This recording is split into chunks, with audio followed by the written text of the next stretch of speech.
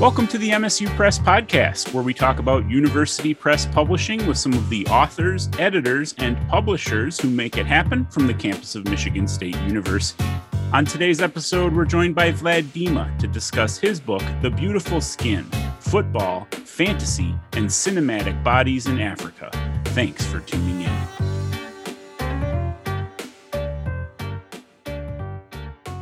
The Beautiful Skin: Football, Fantasy, and Cinematic Bodies in Africa is an original and provocative study of contemporary African film and literature.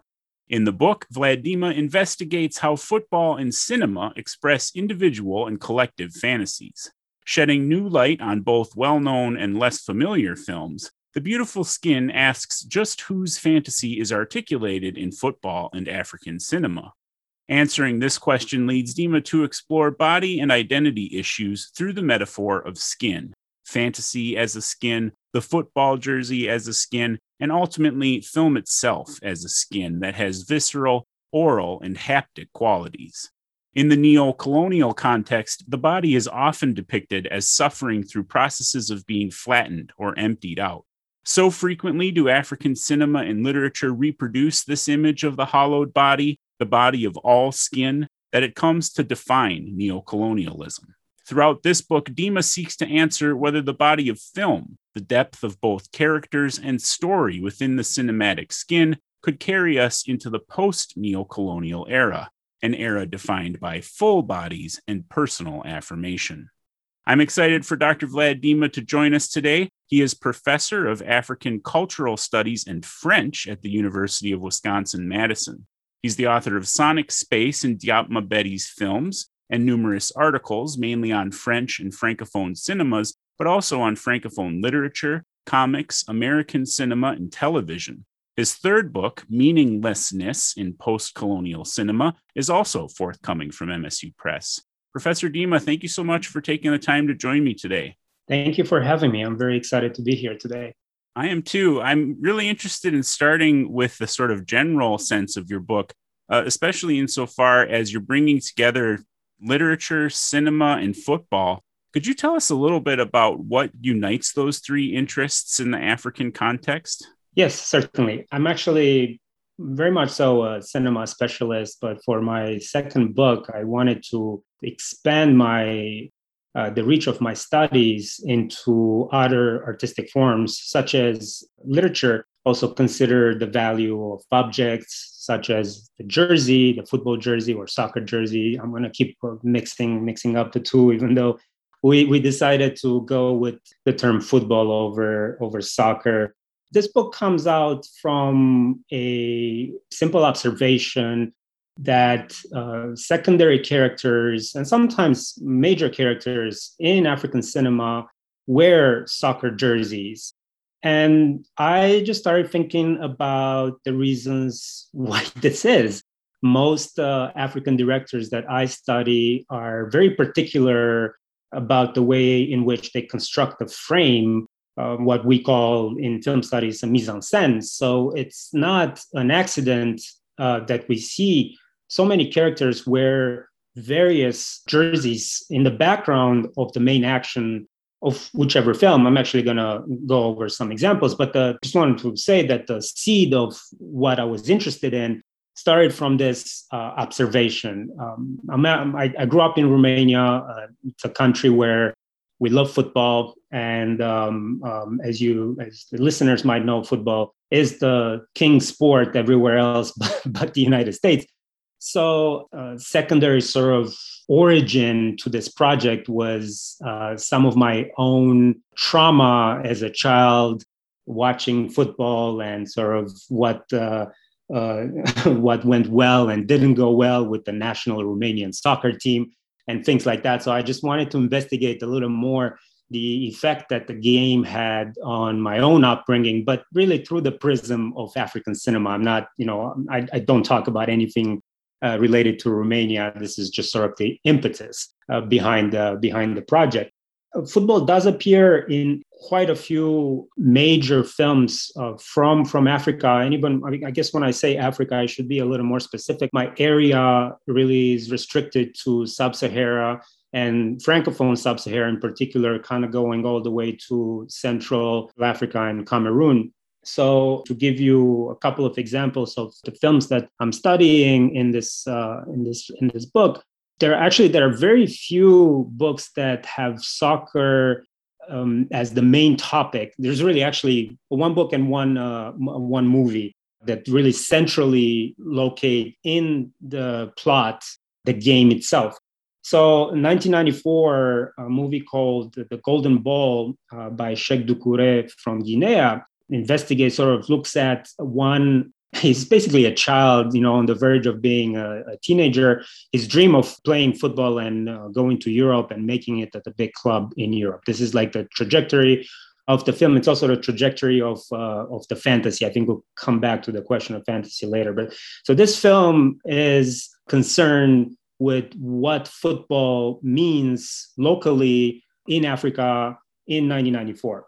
The other side of the story that goes beyond film, and I really wanted to include, like I said before, I wanted to expand my intellectual reach to other genres, is the novel by Fatou Diome, The Belly of the Atlantic from 2006. Fatou Diome is a French-Senegalese writer. And in this novel, the main character, Sally, lives in France, and her younger brother is still back in Senegal on one of the islands off the coast of Dakar. And he, Madike, her younger brother, dreams of making it to Europe as a footballer, and he idolizes one particular player, an Italian, Paolo Maldini, who at the time was playing for AC Milan, one of the major clubs in Italy. So even in itself, like that example that I just gave, that's fascinating to me. I wanted to understand more about what are the major clubs that are represented cinematically, and also what are the major players that film or literature talks about, mentions, and to whom one might attach this fantasy of playing football in Europe. There are several other examples in which football is, again, a little bit in the background of the story, but it's also perhaps plays an integral part in some other films, because the next example, Timbuktu from 2013 by Abderrahmane Sissako, there is a fantastic football scene in which a number of young boys play without the ball. The ball has been confiscated by Islamist extremists actually in Timbuktu, and yet they proceed to play without this ball and still have fun. And there's a jersey that's central to that particular scene. So that's what I mean, where there are certain moments in which football, even though might not be the central focus of the film, it is still very much so important, whether it's a plot parenthesis of sorts in which we spend some time dealing with football. It is very much so important. In this particular moment where the boys play soccer without a ball, we do see a young man running around wearing the Leo Messi shirt from FC Barcelona in Spain. And that's also an interesting question. Why is it that it's Messi and not some other player? In most of my observations, something that I find very interesting and I wanted to know more about is why is it that most examples that we see of soccer jerseys or references to soccer are either European-based or Latin America-based or anywhere but Africa. And with one particular exception to the rule, and that's from Jean-Pierre Bekolo, Cameroonian filmmaker, who features in his films, especially The President from 2013, the national Cameroonian soccer jersey, both the home and away version, the yellow and the green, as opposed to, again, all these other examples like Inter Milan from Italy, FC Barcelona. Sometimes you see British jerseys, a lot of French the national soccer team, the national French soccer team jerseys. But again, very few actual teams from Africa, whether at the club or national level, except in the case of Bekolo. And in that case, it becomes a political message. So these are sort of the corpus, one would say, some of the major films that I deal with, plus the novel by Fatou Diom. And then I'm also interested in things like artistic exhibits. For example, Kehinde Wiley, the guy who painted President Obama's portrait. He's also famously painted Samuel Eto'o, who's a Cameroonian soccer player, and other actually soccer players. And he's got a very distinctive style. And so I was also interested in searching and sort of analyzing that genre, that artistic genre of painting. It's really fascinating to hear the degree to which you're thinking about sort of peripheral objects and items in the mise-en-scène, like the degree to which like soccer is a kind of substrate underneath whatever is happening in the film that occasionally bubbles to the surface rather than a feature of the film. And I think that that's particularly interesting in the case of Africa, where there must be something to do with colonialism. It's the sort of topic that we can't talk about Africa without, thinking about the history of colonialism, the presence of colonialism. Could you say a little bit about the cultural role of soccer in Africa more broadly, particularly in terms of, its colonial past and present? Yes, I certainly can, although I will make a point to say that that's not really a big focus in my book, the historical background. I will say that I have been inspired by a colleague at MSU, Peter Alegi, who in 2010 wrote a fantastic book called African Soccerscapes. So in that book, actually, he touches on the sort of colonial remnants a lot more than I do in my book, and what I prefer doing, or what I chose to do rather, is untangle the meanings behind representation of soccer jerseys currently. I look less at the colonial period, but of course, culturally speaking, football was brought onto the continent as a way to control the masses, as a way to perhaps bring in the famous mission civilisatrice, which is a French term for civilizing mission, what an ex-colonizing power like France was aiming to do on the continent. So using the game and its qualities to further their control and their penetration into the continent. And of course, one of the things that happened was that by allowing people to get together at the local level, so people who put clubs together in neighborhoods that are perhaps outside of the main cities, it created a network that ended up becoming a rebellious act against the colonizing forces. Very much so, actually. One thing that I love about the trajectory of football on the continent is that it anticipates really how African film much later in the 1960s becomes what it is today and splits from European norms and context. So there is a sort of parallel here in which slowly soccer becomes more and more African because of several reasons. One of them political, but other reasons, whenever you include spectatorship, spectators are different all over the world. You might consider influences from outside the game, such as the practices of magic. So all of these things have contributed over the years to splitting football from its sort of European hold, and it becomes more and more localized, more and more quote unquote African.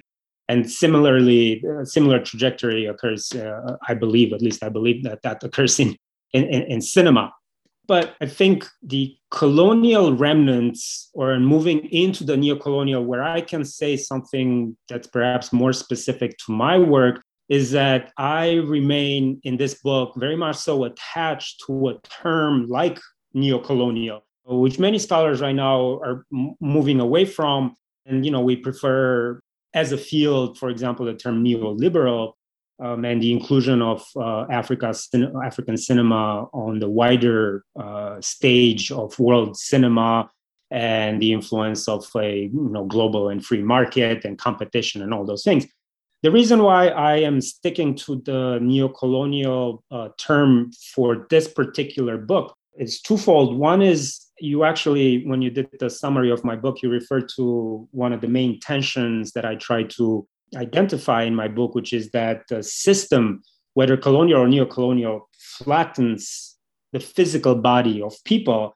And then art, through film in particular, and filmmakers, they try to fill those bodies up, kind of give them shape, make them three-dimensional, give them volume, right? So that's basically kind of the process of contributing to the process of self-affirmation. So to me, it was important to stick to neo-colonialism as a continued effect of colonialism in today's age. The second reason why I decided that I can do this is a film like Atlantics, actually, by Mati Diop, which came out at about the time when I was proofreading the book, so it was a little late to include it, but I'm including it in my next book. And that film is about the great trauma of slavery and of colonialism, because it features the return of the dead. And the return of the dead, generally speaking, is a marker of a great trauma that hasn't really appropriately been dealt with in our sort of world consciousness, right? So if things are still coming back as of 2019, to me, we can still argue for the existence of neocolonialism today. It's particularly interesting through the lens of football, because you're pointing out, your first answer in here, that there's this tension between wanting to take the game that's been introduced to the continent and make it uniquely African, that it's imbued with, references to local rituals and local thoughts and beliefs and practices, but also, as you pointed out earlier, that a lot of the fantasizing around football and football stardom is European or Latin American directed. They're celebrating Italian players. They're celebrating South American clubs.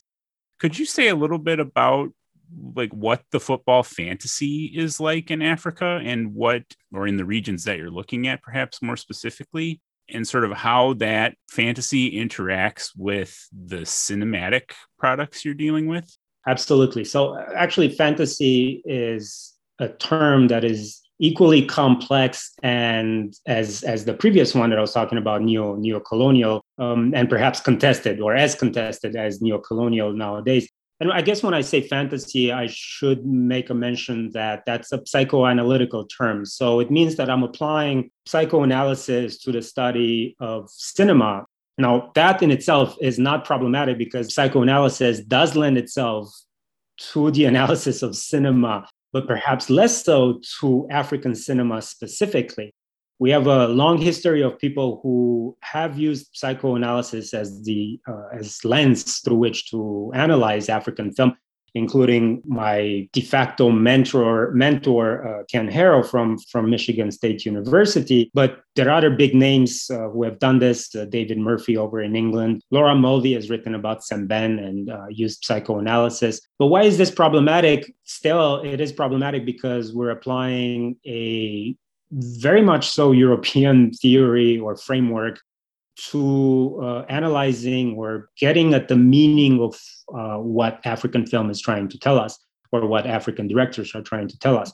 While problematic, I think that there is still value to using that, as long as we are aware of those pitfalls, and as long as we try to sort of reshape not African film to fit psychoanalysis, but psychoanalysis itself to work better for African film, which is what I'm trying to do in the first part of the book. So I'm taking this concept of fantasy, right? So if fantasy comes from Freud and the famous original fantasy, which is called The Child is Being Beaten, right? So it goes from the active sadistic stage of my father is beating the child, to my father is beating me, to a child is being beaten, right? To this passive, impersonal way of dealing with it.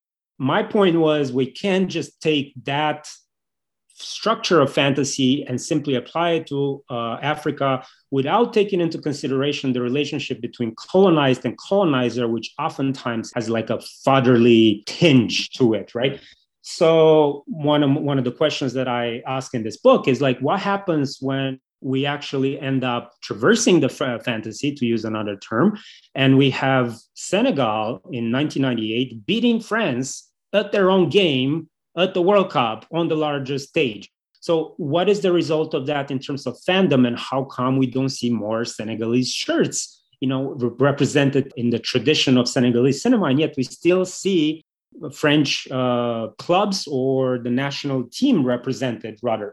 It's a question without a clear answer, but what I'm trying to do is, again, reshape psychoanalysis itself and propose some added steps or terms that would make it easier to apply this new version of psychoanalysis to African cinema. I'm not the first one to have done it. And most famously, Frantz Fanon talked about reworking psychoanalysis to include the presence of the colonial father into all of these things. And fantasy, the manifestation, the material manifestation of the fantasy of playing in Europe is the soccer jersey. And this is where things get very interesting, because the soccer jersey is technically what we call an objet petit a, and that's in French from Lacan, but I will say it's the unattainable object of desire, right? It's a remnant of what Lacan called the real or das Ding that has gone through partial symbolization, and so it reminds us of something that we can't really put our finger on. It's material, and yet it's also kind of nothing at all, as Zizek says. It's important that I notice, or that we notice, these examples of football in the background, because that means it's not really fully materialized. So the representation of football itself is kind of, we become aware of it by looking awry. Again, as Zizek said, I use quite a bit of Zizek in my work, because I find it more palatable than just pure Freud, pure Lacan. I think he does, in spite of him being a controversial figure, I think he does a good job with this. So it's somewhere in the background, is not really in your face. And then the second interesting thing here about the unattainable object of desire, Zizek also calls this object nothing in itself. So then these jerseys that these kids are wearing in African film are actually knockoffs. And I'm not knocking off the fact that, because I have plenty of soccer jerseys that are not the quote unquote authentic, it's just something to wear. But the very fact that they are a copy of a copy further removes them from that reality and makes them more so great examples of this unattainable object of desire that keeps reminding young people, or pushing young Africans towards this fictitious El Dorado that is Europe. Now, things have changed drastically. Europe might not be at the center of the world. Many African scholars or Africanists have written about this, but we still have these examples in African film. One movie I haven't mentioned before, 2013, The Pirogue by Moussa Touré from Senegal, features a father who promises his young boy the famed FC Barcelona jersey. The father's gonna immigrate to Spain on a boat. He says, when I come back, I will bring you the Barcelona jersey. And he fails. He doesn't get to Spain. On his way back, he stops in a market in Dakar and buys a knockoff. And then he's like, no, he's not going to know the difference. And it's a lovely, lovely gesture, right? He's keeping his promise as a father. But in doing that, he also perpetuates this fantasy through this doubly fake removed object that is the soccer jersey. So the new generation might also continue to think that, well, I just have to make it. I have to go to Europe and become a footballer. Other characters will say things like, look at my legs. As soon as they see me, they will hire me. I'll be a footballer right away. So it abounds. African film, at least in my area, Francophone Sub-Sahara, abounds with such examples of perpetuating this fantasy. You're listening to the MSU Press podcast. I'm here with Vlad Dima, author of The Beautiful Skin, Football, Fantasy, and Cinematic Bodies in Africa. That description that you offer of how many of these jerseys are knockoffs, I think really drives the point home about the unattainable object of the desire, the fantasy entailed in the jersey as an object, as an item, is something that you drape over your body to signal affiliation with some team or some nation. It's really powerful to think that it's not just the thing itself is fake, but the notion, the fantasy that it stands for is unattainable as well. I wonder if we could turn the conversation slightly back from the jersey just a bit to think about the place of the body in your analysis. You talk about the jersey as a kind of skin, and a lot of the reading in the book is dependent on thinking about, the body as a skinned thing, as a signaling force in the world. Could you talk a little bit about the way that these films are constructing identity around particular bodies? Great question. I will, before I answer, actually, I wanted to go back to your point about the fakeness of jerseys and reinforce the fact or underline the fact that in Jean-Pierre Becolot's films, we do see, seemingly so, the very authentic national soccer team jersey for Cameroon in both in green and in yellow. That actually underlines its political message and its political power, a call for unity within the country, in contrast with all these other versions that are not the real thing, very much so. So I think Becolot is very effective in his messaging through this object about political stability, political change even, trusting the new generation and so on and so forth. I'm very happy you asked about skin, because the funny thing about this book in many ways is that people ask me a lot of questions about football nowadays, and they consider me a soccer specialist, of which I am not. I am very much so a fan of football. And this book was very much so a pretext to talk about football, but to get to what really interests me, which is cinema. I'm doing it properly, and I'm doing justice to the topic of psychoanalysis and football. But eventually I get to this idea of the skin of cinema, which is the thing that interested me the most when I started writing this book. So another way to think about skin and the body on how I construct this book, which technically is actually 3 books. It's got these 3 major chapters, the beautiful fantasy, the beautiful game, and the beautiful skin. One dealing with psychoanalysis, one with football, and one with cinema. So that's sort of the trajectory, and they're connected through skin. It's actually not to beat the metaphor to death, but they're wrapped into one skin through skin. So if you think about psychoanalysis, to me, and going back to Zizek, he uses this term veil, so fantasy as a veil. So to me, that calls to mind clothing, actually, but it's way outside the body. So my work, this book starts with a layer that covers us way outside the body in the first part. Then it moves to the second part of football and football jerseys. And that's the layer that covers our body, so a little closer to us. It's also what one might call a second skin. That's actually not my term. It comes from, many people have used it, but most famously, this professor from Princeton, An Cheng, who wrote about Josephine Baker, and her book is called Second Skin. And then finally, in the last part of the book, I finally get to bodies and to film as a body itself. So finally, way outside, just outside the body, and then the body itself.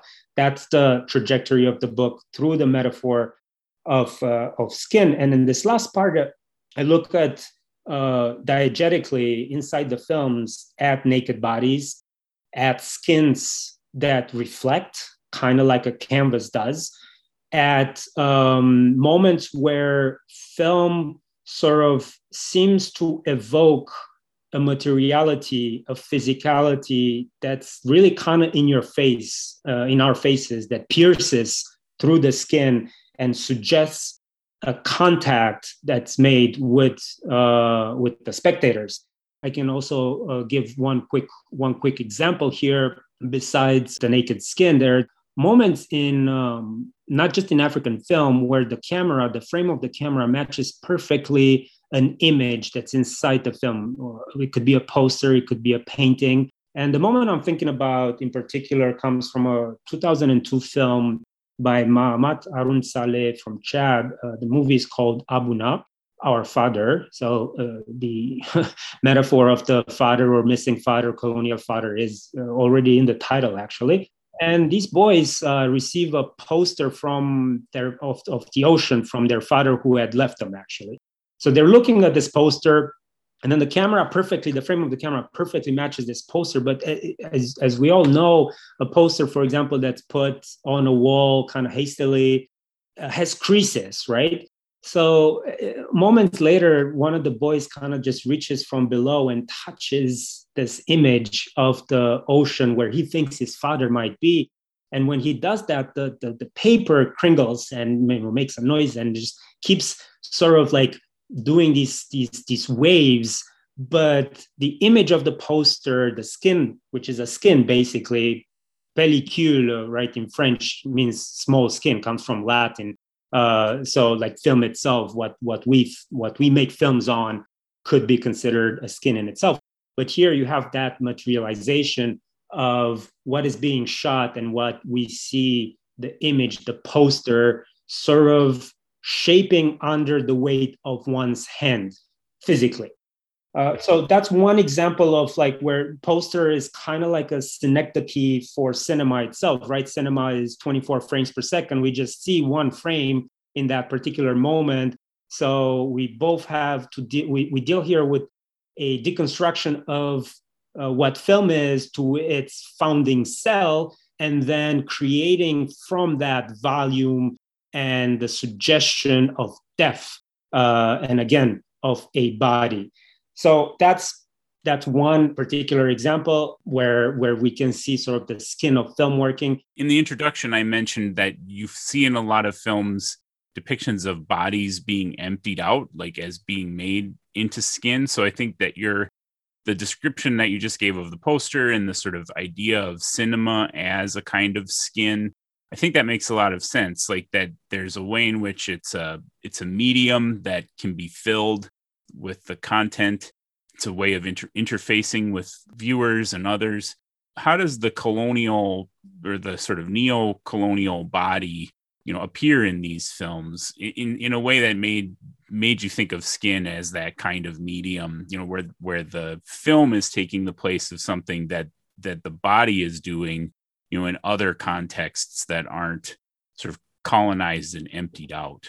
Yeah, so I'm not talking about a literal emptying out. I am just tracing examples in African film. Even if we take what's considered to be the first African film, Black Girl by Sembène, 1966. It's the story of a young woman who's a nanny and moves from Dakar to France to take care of a white family's children. But she's being mistreated and ends up killing herself. So my point here is that the system, the neo-colonial system as of 1966, what it does is that it empties her of identity and subjectivity, or it does not allow the African subject to gain traction, to gain volume, to gain depth, to be a fully functioning member of society. In that particular case, actually, the suicide is by cutting her wrists, which suggests an emptying of the body of blood, right? So she is deflated, as it were.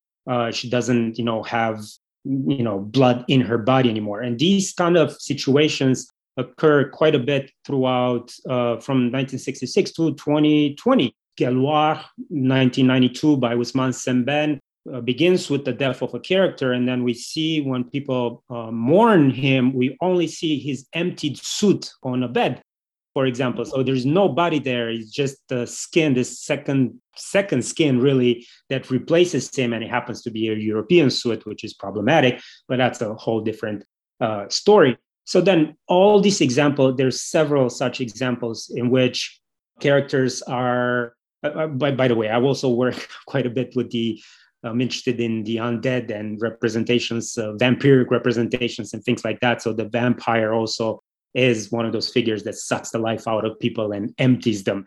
And that can be applied to multiple contexts, class wars also, not just political warfares. So you take something like this, that's the diegetic reality. These are the stories that are being told and what happens to the people in those stories. And then we counteract this with analysis focusing on how these directors actually attempt to give life back right? To make them full again, to make these characters three-dimensional, to give them depth. And there are lots of ways in which this occurs. But then the film itself also must somehow match what is happening to the characters. So the film itself has to be filled out in some ways, right? And that's why I think that there is a body of film. The best example I can give is I'm going to go back now to Jean-Pierre Beccolo, the Cameroonian director. He has a film called Naked Reality from 2017. Now, originally, this film was put on a website. To my mind, the only time that this has happened, he put this film on a website and he asked people to go in and contribute. Basically say, like, if you know how to change colors, do it. If you know how to add things like objects or whatever, do it. So the film itself, it's kind of like an empty shell. Like you see characters walking around like a stage that's empty, no color, black and white, no objects. And then people were able to add to it, basically. That, to my mind, this is the only such case where generally, because whenever I say like, but film touches us, and people are like, oh no, not not physically, although I mean it also physically. This is the one example where the two-way street is very clear between audience and film, like audience actually reaching inside the film as opposed to the usual direction, just film towards the audience. So in that case, the body plays a huge part, the body of the spectator itself. Our literal hands might be going into that film to create a final product, while at the same time, the film itself fills up as we add these things, gets to be fuller, again, if you will. So the last thing I'll say about skin here and the skin of film, because I want to give proper credit also to, I'm not the first person to think about the skin of film. Of course, we have a pretty big name in this area, Laura Marks, who is the first one to talk about what we call haptic images. So images that we can't really decipher immediately, right? So images that are a little hazy, like the beginning of Hiroshima Mon Amour, for example, by René. That's a classic example. So we can't really understand what's going on. So when you can't understand what's going on, our eyes glide at the surface of the film. The surface of the film becomes obvious when we can't understand and we can't make sense of what we're seeing. So, again, if you can't penetrate beyond, that means that there is something blocking us, and that is a type of skin that's covering film.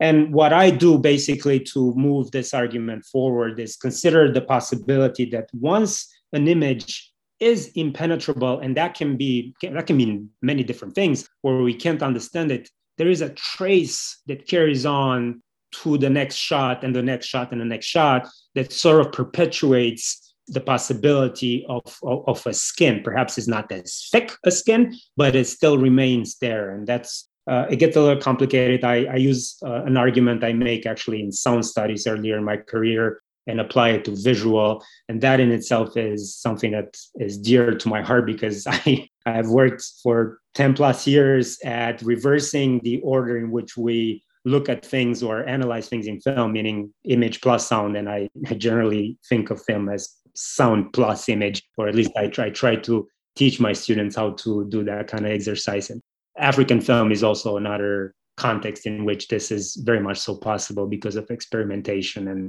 and other things. But in that particular case, it's again, I'm taking an argument about sonics and about sound, and I'm applying it to the haptic images, Laura Marx's haptic images, to say that actually this image continues to show us its skin even once it becomes readable. You mentioned in your last response that this is a kind of continuation of the work that you were doing in your first book. Your new book is about meaninglessness, and there's a lot of interesting questions, I think, that linger in The Beautiful Skin about kind of what you were talking about just there, about what happens when an image is impenetrable, or when you finally do penetrate an image and you see the skin and the meaning beneath, and maybe the meaning isn't quite what you thought it was going to be, or that there's some sort of disconnect between, meanings at different layers of symbolism. I wonder, how does the work that you're doing now, continue to develop your thinking in The Beautiful Skin about cinema in Africa and, the other issues we've been discussing? That's a great question. One of the things, actually, I will go back to mentioning Atlantics, to when I mentioned Atlantics earlier. And that was a film that struck me as a sort of moment of change in how we think about African film. And it's a film made by a Franco-Senegalese woman. She really was born in France and raised in France, but she is the niece of Djibril Diop Mambéty, the subject of my first book. And so she comes from this tremendously talented family. Her father is a jazz musician, Wassis Diop. And her film is, besides a return to the question of fantasy that has interested me for years, it's also a film that very much so lives in between what we might consider Africa proper and what we might consider France proper, because her take on fantasy, her take on a love story, her take on vampirism, actually, or the undead or zombies, there's arguments to be made for all those things, does not fall within one culture. It's very much so cross-cultural. And this is a film that's actually concerned with crossings of all types, of all sorts, including that between life and death. So I think it's the perfect, and I spent an entire chapter on it, it's a perfect film to reconsider the relationship and hierarchies between global north and global south, and continue to aim for what we Africanists call sort of a horizontal relationship. This comes from Achille Mbembe, meaning we want to put African film at the same level with all other film and just do away with comparisons and influences that might exist or not exist, and just have Africa be an equal player on the world stage in terms of film production. And I think this film, because it lives in between two worlds, it accomplishes that. So that's one thing. Now, this book also connects back to Beautiful Skin, and a very brief commentary that I have on Beautiful Skin about Atlantics. It goes back to this. Other than that, I don't think it overlaps that much, because I wrote this book in the time of COVID and everything was just sort of slowed down. So it ends up being a book about time and a book about life and death, like and love, the major questions. It tries to do a lot, and hopefully I can bring it home. One last thing I will say is that I'm also trying with Meaninglessness to enter the discussion of the taxonomy of image, meaning that things like Deleuze's time image or movement image, expressions that we've used to describe film in general, just like I said with psychoanalysis, should not as easily be applied to African film. So I'm trying to find the correct or a more correct, an improvement in terms of vocabulary to use to describe how the African image makes meaning. That's one of the main goals of what I'm trying to say. And I'm working on that through questions of rhythm, through connections with the movement of negritude, to connections with the poet Léopold Sédar Senghor, and the novels of Ousmane Sembène. So again, I'm trying to take African film disconnected entirely from Europe and find its roots in African philosophy, African literature, and African ideas about time, life, and death. Yeah, no, it sounds really great. And we're going to definitely look forward to that. I think, Vlad, that's probably a good place to leave it. I really appreciate your taking the time to join us today. I've so enjoyed listening to you and chatting with you about The Beautiful Skin and thinking about all of the different attempts that you've made to do precisely what you said there, which is to take African cinema on its own terms, to think about how it forces us to rethink, what we understand about psychoanalysis and film theory. And I really encourage folks who are interested in football and fantasy and cinema in Africa to be sure to check out The Beautiful Skin. So thanks again. Thank you for having me. This has been a blast. Thank you. The Beautiful Skin, Football, Fantasy, and Cinematic Bodies in Africa is available at msupress.org and other fine booksellers. You can connect with the press on Facebook and at MSU Press on Twitter, where you can also find me at Kurt Milb.